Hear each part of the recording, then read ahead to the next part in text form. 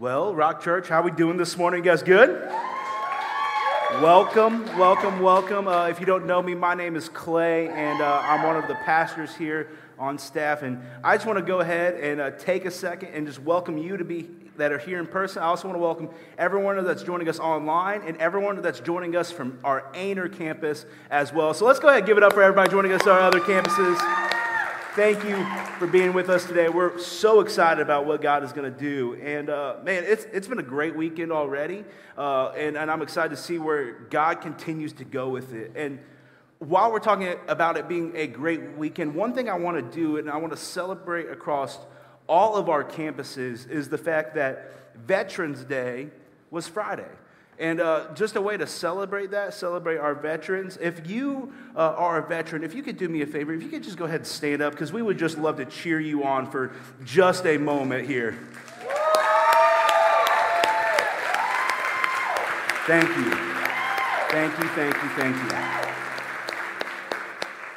Man, it's perfect that we got the opportunity to celebrate you guys there and across all of our campuses, because we are in a series called Get Off Your Donkey. And man, I don't know if there's a better example of that than people who sacrifice and serve that way. So thank you for getting off your donkey, and thank you for serving us, and thank you for just everything that you've done. It just means the world to us. And from the bottom of my heart, thank you, whether it's here in person or at one of our other locations. Thank you.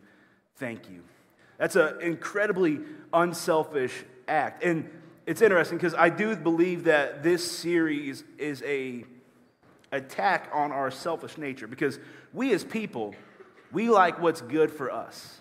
We like what makes our lives better. We just do everything that we can to improve the status of our lives. And this past weekend, me and Katie, we went on a weekend getaway. We had some flight credits left over from a trip that we were going to take pre-COVID, and we knew we had to use them. So we made the decision last weekend to fly up to Washington, D.C., spend the weekend there, see some things, and come on back. So it was about a 48-hour trip, and we took 4 different plane rides. And what I learned from those plane rides is that there is no more selfish place in the entire world than the airport. Am I right there? Like, if you've ever been in an airport, you know that it is every man for themselves, because as long as I get on my flight and I get to where I need to go, I don't care what else is happening there. I got to do what's good for me. And I started people watching as I was thinking about this sermon. I was thinking about our kind of selfish nature, and man, I noticed a lot of different things. You know, one of the things I noticed right away was that everybody walks really fast at airports. Like, Katie and I got to our flight like 2 hours early at the Myrtle Beach airport, which is just way too early, but we're like, you know what, we got nothing else to do. Let's go hang out at the airport, because that's super fun. So we get there, and we're 2 hours early. Not a big airport, right? And for some reason, we and everybody else treated our walking pace like it was the Olympic sport of speed walking. If you just everyone's just getting after it, right? Like trying to get from one area to another as fast as humanly possible. And that even got even faster when you hit that walkway that kind of is the Mario Kart super boost, right? And you just take that and you just take off. It's awesome. But then there's that one selfish person that makes the decision that that walkway is going to be a roller coaster, and they're just going to sit on it and stand, and you're just like, get out of my way, right? Speaking of getting out of my way, have you ever seen someone who had maybe a short layover or came to the airport late and they have to get to their flight, so they make the decision to look really cool and run through the airport, and they're just taking off and they're running through everybody. It doesn't matter who's in their way. They're trucking them like Notre Dame running backs against the Clemson defense last week, right? I mean, like I said, I wasn't here last week, so I got to get my jokes in, right? I got to get them in now. And then I think the most selfish people of all airport history is the people as soon as the seatbelt thing dings, when your flight lands and they decide to stand up, and then for the next 15 minutes you got their butt in your face and you are just stuck there. It is the worst. You know, the airport really is a lawless place where you can eat a burrito at 7 a.m., sleep on a dirty floor and no one will judge you, and a bag of chips costs $17, right? Like, That is the airport experience. It's a selfish world. But I think it's a great microcosm for society, where in an airport, you're just trying to get what's best for you the entire time. We do that a lot in life, whether it's our career, opportunity, money, relationships. It's all over the place. And it's something that we have to battle against. It's our selfish nature coming in. And what I have found is when I'm in that mode, and maybe you're in this mode as well, when you're really selfish and you're wanting things for the wrong reason, when you finally get the thing that you want, it's a little unsatisfying. You go, man, that didn't fill me like I thought it would. That didn't give me exactly what I wanted. So then you start the whole process over again. And you want the things for the wrong reasons, and you leave unsatisfied once again. And it turns into this endless cycle, and maybe you're going through that right now where you have just been searching all over the place, trying to find the thing that will make your life satisfying, and you have felt like you can't find it. Well, I've got good news for you today, that through the words of Jesus, we can have a satisfying life. If I could say it this way, if you want a life that is satisfying, get off your donkey and start sacrificing. That is the way to a satisfying life. We have to start sacrificing. And the reason that we know this is because of the words of Jesus himself. You know, there's a story in Luke 10 where Jesus is talking to this religious leader, and they're just having this conversation. And as they're having this conversation, the religious leader kind of tests Jesus and goes, "How should I inherit eternal life?" And Jesus does the thing where he kind of flips the question around on him and kind of asks the same question back at him. And the man replies back and it says, "You love the Lord your God with all your heart, all your soul, all your mind, all your strength. And love your neighbor as yourself." Jesus hears that. It's the right answer. And Jesus says, "Do this and you will live." That's pretty cut and dry, right? That makes sense. If we do that, we'll have an eternal life. We'll do that, we have a satisfying life. We'll have a great life. But then the man does something that I think so many of us do when we hear the words of Jesus telling us what to do. We try to create some sort of little stipulation. We try to create a little way out. And the man looks at Jesus and says, "Well, who is my neighbor?" Because he didn't want to love everybody. He didn't want to love certain people. There are certain people he didn't want to associate with. So he tries to create this little loophole for himself, and Jesus challenges that loophole by going into a parable. And a parable is simply just kind of a metaphorical story that has some truth in it that we can apply to our lives. Jesus used them all the time. And here in the book of Luke, which is a biography about Jesus, we really, really see a great one that I think will help us understand the importance of sacrificing. You see, the story was about a Jewish man who is traveling from Jerusalem to Jericho, and this road was a long road. It was about 18 miles. It's rocky, it's desert, it's hot, it's steep. It is a tough journey of 18 miles. But on top of those 18 miles, it was filled with caves that had robbers in them. And this Jewish man's walking, and as he goes down this road that is actually called the Bloody Way, the Red Way is how some people called it, he gets beaten. It's all of his stuff taken from him, and he gets left for dead. So obviously this guy's in a bad spot. He's laying there on the ground, no one there to help him. But there is a little bit of hope. Because the city of Jericho is what they call a sacerdotal city, which means a city where a lot of priests and temples were at, where they would do a lot of training and they would do a lot of preparation, they would do all sorts of things. So the idea there is that the hope is that there is some good people who love God and want to love their neighbor that will come along and help.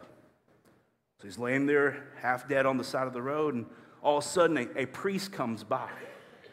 And as this priest comes by, he sees the man, crosses the other side of the road and keeps on walking. Then all of a sudden, a temple assistant comes by. The temple assistant sees the Jewish man laying on the side of the road, comes closer, looks at him, and then crosses the road and walks across the other side. The two people who love God completely ignored the person that needed help. Just out of curiosity, across all of our campuses, how many of you guys think that's kind of ridiculous? Why do we do the same thing all the time? We make those same mistakes all the time. And this is where we'll pick up in the scripture. Luke 10, verse 33 says this: Then a despised Samaritan came along, and when he saw the man, he felt compassion for him. Now, this is a big deal. Notice it said the word despised. You see, the Samaritan people and the Jewish people, they were people in conflict. You think that your college football rivalry is a big deal? You think Clemson, Carolina is a big deal? This is nothing in comparison. This is generation after generation after generation of hatred. You see, the Jewish people looked down upon the people of Samaria because of some different reasons, and because of that there was no association between the groups. So the natural thing to do in this moment would be for the Samaritan man who's been spoken down to by the Jewish people to look at the Jewish person laying on the side of the road, go, this is my way to get back at them for a second, so I'm going to just move on past. But instead, he saw the man and he felt compassion for him. And when he felt compassion for him, he got off his donkey. Look what it says in verse 34. It says, going over him, the Samaritan soothed his wounds with olive oil and wine and bandaged them. Then he put the man on his own donkey and took him to an inn where he took care of him. And then verse 35 says, the next day he handed the innkeeper 2 silver coins, telling him, take care of this man. If his bill runs higher than this, I'll pay you the next time I'm here. In this story, you saw the Samaritan man sacrificing for the Jewish man. Now, I don't know for what reason the Samaritan man was going down that road. I don't know what he was searching for in life. I don't know his relationship with God at all. But what I do know is that Jesus tells us to follow this man's example. If you want to get off your donkey, it's going to cost you, which means you will need to sacrifice things in life. And the 3 things that this man sacrificed was his time, his gifts, and his finances. His time, his gifts, and his finances. I mean, this is a really big deal, right? This is a really challenging situation. But I think it's something that we can all do as well. We can sacrifice our time. We can sacrifice our gifts. We can sacrifice our finances. And let's start with that first one, the sacrifice of time. If we want to go back to that first scripture, verse 33, it says, then a despised Samaritan came along, and when he saw the man, he felt compassion for him. Now, out of curiosity for you guys, how many of you guys feel busy? Just in life. Okay, good news. We just got done with a big series about that. Go back and watch it. But additionally, it's a very normal thing, right? But I believe that there is a difference between being busy and feeling busy. Because if you are busy, you can still find time to sacrifice for someone else. But if you feel busy, you're not going to want to do that. You're not going to want to hand it off to, or help someone out. You're not going to want to be able to serve someone because you're like, I just can't fit it into my schedule. I bet the priest was feeling pretty busy. He had places to go. He had a service to have. He had to go serve the Lord at the temple. I bet the temple assistant felt pretty busy, where he felt as though that I have to go prepare things at the temple. I got to go get things ready. I can't help this man. Now, we don't know what the Samaritan man had to do, but if I had to guess, he wasn't walking down this red, bloody way just for fun. He had a place to go, he had a place to be, but he still stopped. He took the time and the cost that it was going to take and said, I am going to take care of this man. I'm going to help him out. I'm going to serve him. And I don't want us to say that we don't have enough time, because it's just not true. We all have the same amount of time. There are 24 hours in a day. It's around 730 hours in a month. 8,760 hours in a year. And here are how people are spending their time.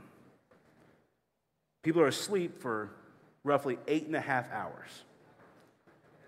That is a long time. Like if you're, who is getting that much sleep? Katie, you're getting that much sleep? Yeah.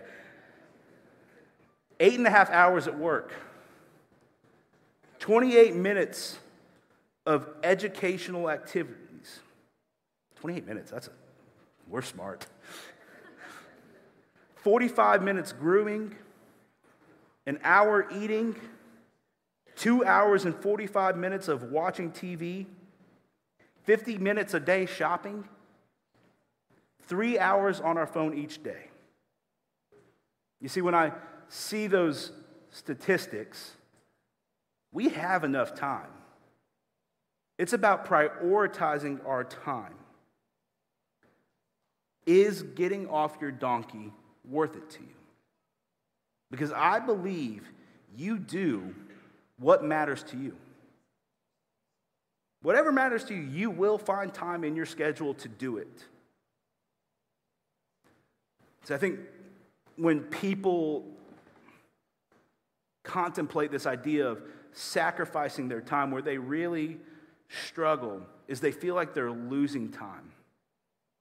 And I would disagree. Because when you make a decision to sacrifice your time, instead of wasting your time, I believe you're going to be winning with your time.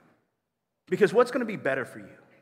Scrolling for an hour on your phone looking at different TikToks and Reels, or spending time in community with somebody? The answer's pretty simple there, right? And that applies even further.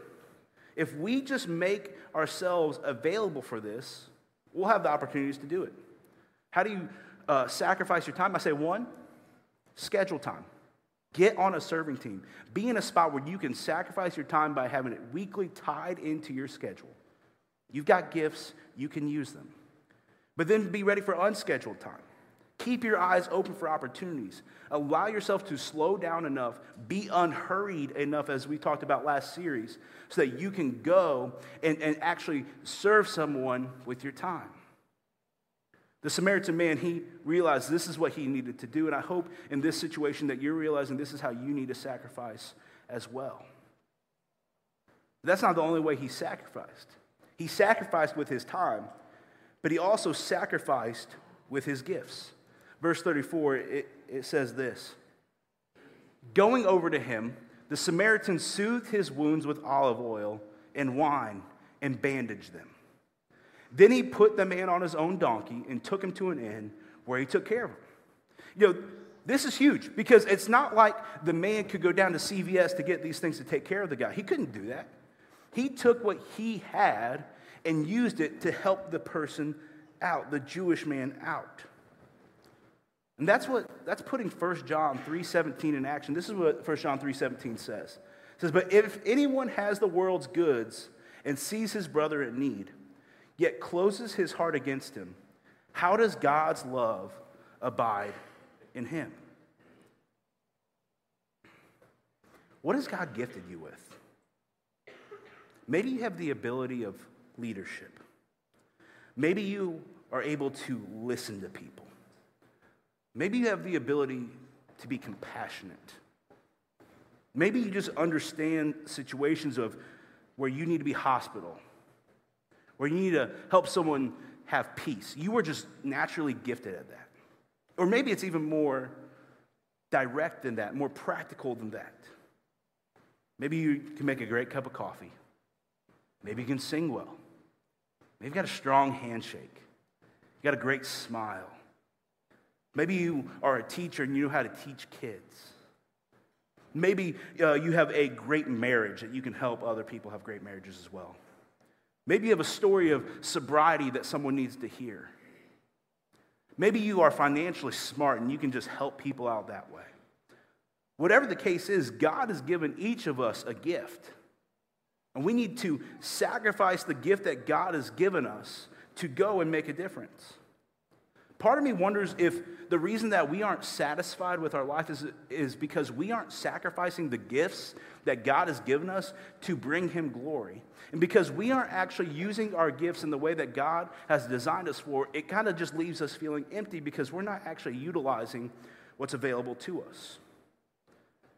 Look, I know God has given me gifts. I know what they are. Like, I can promise you, it is not leading worship like Holt or Will or McKenna. I know my gifts are not leading worship like Jamin or Mary. I can't do it. You guys don't want me to do that. I know you guys would love to see me try it, but no. I know my gifts, and I got to utilize them. There's a great quote last week from Giannis Antetokounmpo, the Greek freak from the NBA. If you don't know him, he's the best player in the NBA. He's about 7 foot tall, just can do just about everything. Incredible defensive player. He is massive. He is strong. He is fast. He's incredible. Here's a picture of him. If I could have arms like that, I would never wear sleeves, all right? But he's a stud. He can do everything except for one thing. He can't shoot. He's gotten better at it, but he still can't shoot. And he had a hilarious quote last week, and I kind of edited it because he's Greek and he has kind of broken English, but it gets the point across. It says this. He said, I have pretty much everything in life. I'm handsome, have beautiful kids, a beautiful wife, great family, great teammates, great coaching staff. I am handsome. He really thinks he's handsome. Athletic, but I cannot make threes. God basically said, you cannot make threes, you can do everything else, but you can't shoot. I got to humble you, my guy. That's perfect, right? Because we have to recognize, yes, we have gifts, but we don't have all the gifts. And what Giannis has done is said, here's my gift set. I'm going to maximize what I have, and I'm going to be the best player in the NBA. I'm going to make our team a championship-winning team.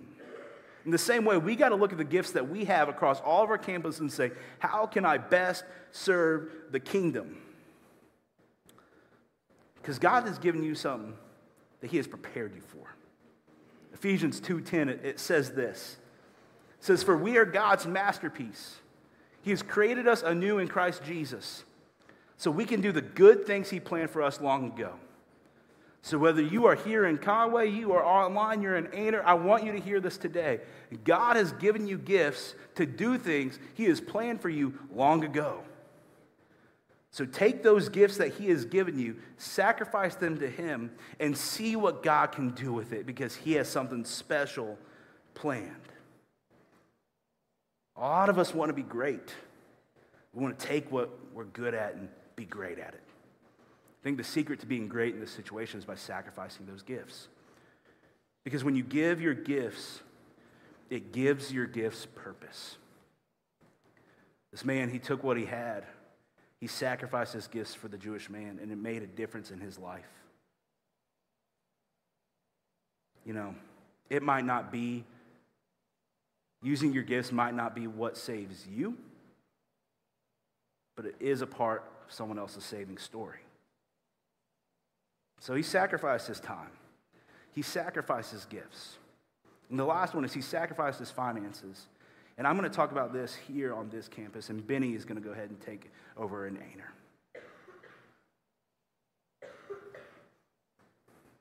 Time, gifts, finances. Verse 35. It says this. The next day he handed the innkeeper 2 silver coins, telling him, take care of this man. If his bill runs higher than this, I'll pay you the next time I'm here. Unfortunately, I have an announcement for you guys. I did not win the Powerball a couple weeks ago. If I did, I wouldn't be here right now. I'm going to be honest with you guys. I'd be on one long vacation. You would see me again at some point. I'm taking a baller vacation for a while, right? But me and Katie and my dad, we were sitting down talking one day about what would we do if we won that Powerball. And the first thing, we were like, oh, well, you got to tithe off the top. We're like, wow, that is a lot of money to tithe. And I kind of asked the question, I was like, do you give all that to a single church? Is that what you do? Like, that kind of money could corrupt someone. My dad looked at me, and his question back to me was perfect. It was incredibly convicting. And he said, do you believe that God has appointed the leaders of the church? And I said, yes. And he said, that's your answer then. Because there's a lot of people who hear this idea of giving and go, what if it doesn't turn out okay? What if this person does something bad? Yeah, that's possible. Now, here at The Rock, we do a bunch of safeguards against that. We've got a bunch of systems that we put into place to prevent that. But the theory behind it is possible. But what I've learned is that if you trust that God appointed leaders, you got to do what he says. The possible outcome shouldn't change the planned discipline. And in this situation, this is a great example of this. Because the Samaritan man, he gave the money to the innkeeper, said, hey, I'll come back and pay later, the rest of it. And the Jewish man was someone who potentially could have racked up a bunch of charges, could have cost him a lot of money. But the Samaritan said, no, this is the right thing to do. It's not like the Samaritan man probably got credit. The Jewish man was probably still pretty knocked out, pretty out of it because he was beaten close to death. But he went, okay, this is what I need to do. I need to sacrifice my finances. That's how he did it. How do we need to do that? Well, first we need to give to the Lord. In the story, the way the man gave to the Lord was through the innkeeper. And in our context, the way we give to the Lord is through the church. And when we give to the Lord through the church, it makes a difference in the community. It makes a difference in people's lives. It makes a difference in how people are getting reached for Christ. So first, start by serving the Lord and giving to the Lord through the local church. But then the second way to give financially, to sacrifice financially, is hearing the Holy Spirit impress something on your heart and saying, okay, I'm going to give. You know, in a few months, I'm sure we're going to start talking about camp signups, which means we have kids that will need camp scholarships, which means camp is really not that far away, so please pray for me. There's a lot of middle schoolers and high schoolers, right? But the Holy Spirit might impress on your heart that you need to give for a camp scholarship. Do it. The Holy Spirit might impress on your heart that you need to give something for the food drive. Give it. You might see someone on the side of the road later. You might say, I need to give to that person. Do it. Sacrifice. But the third way is to give so you can see people be converted for Christ. A great example of this is last week we were able to go back to J. Reuben for the first time since pre-COVID, which is just amazing. Amazing. And during COVID and shortly after that, we launched our Made for More initiative. And one of the big things that we wanted to do was upgrade our digital and technological equipment so that we can better present a product for people that are watching on home, watching online, watching here, all over the place. One of the ideas behind that was J. Reuben. So we were able to upgrade a lot of our equipment, which then allowed us to provide a better experience for the people that are at our J. Reuben campus. And last week, our first week back, 2 people gave their lives to Jesus, right? Like, amazing. But that's not possible without people sacrificing.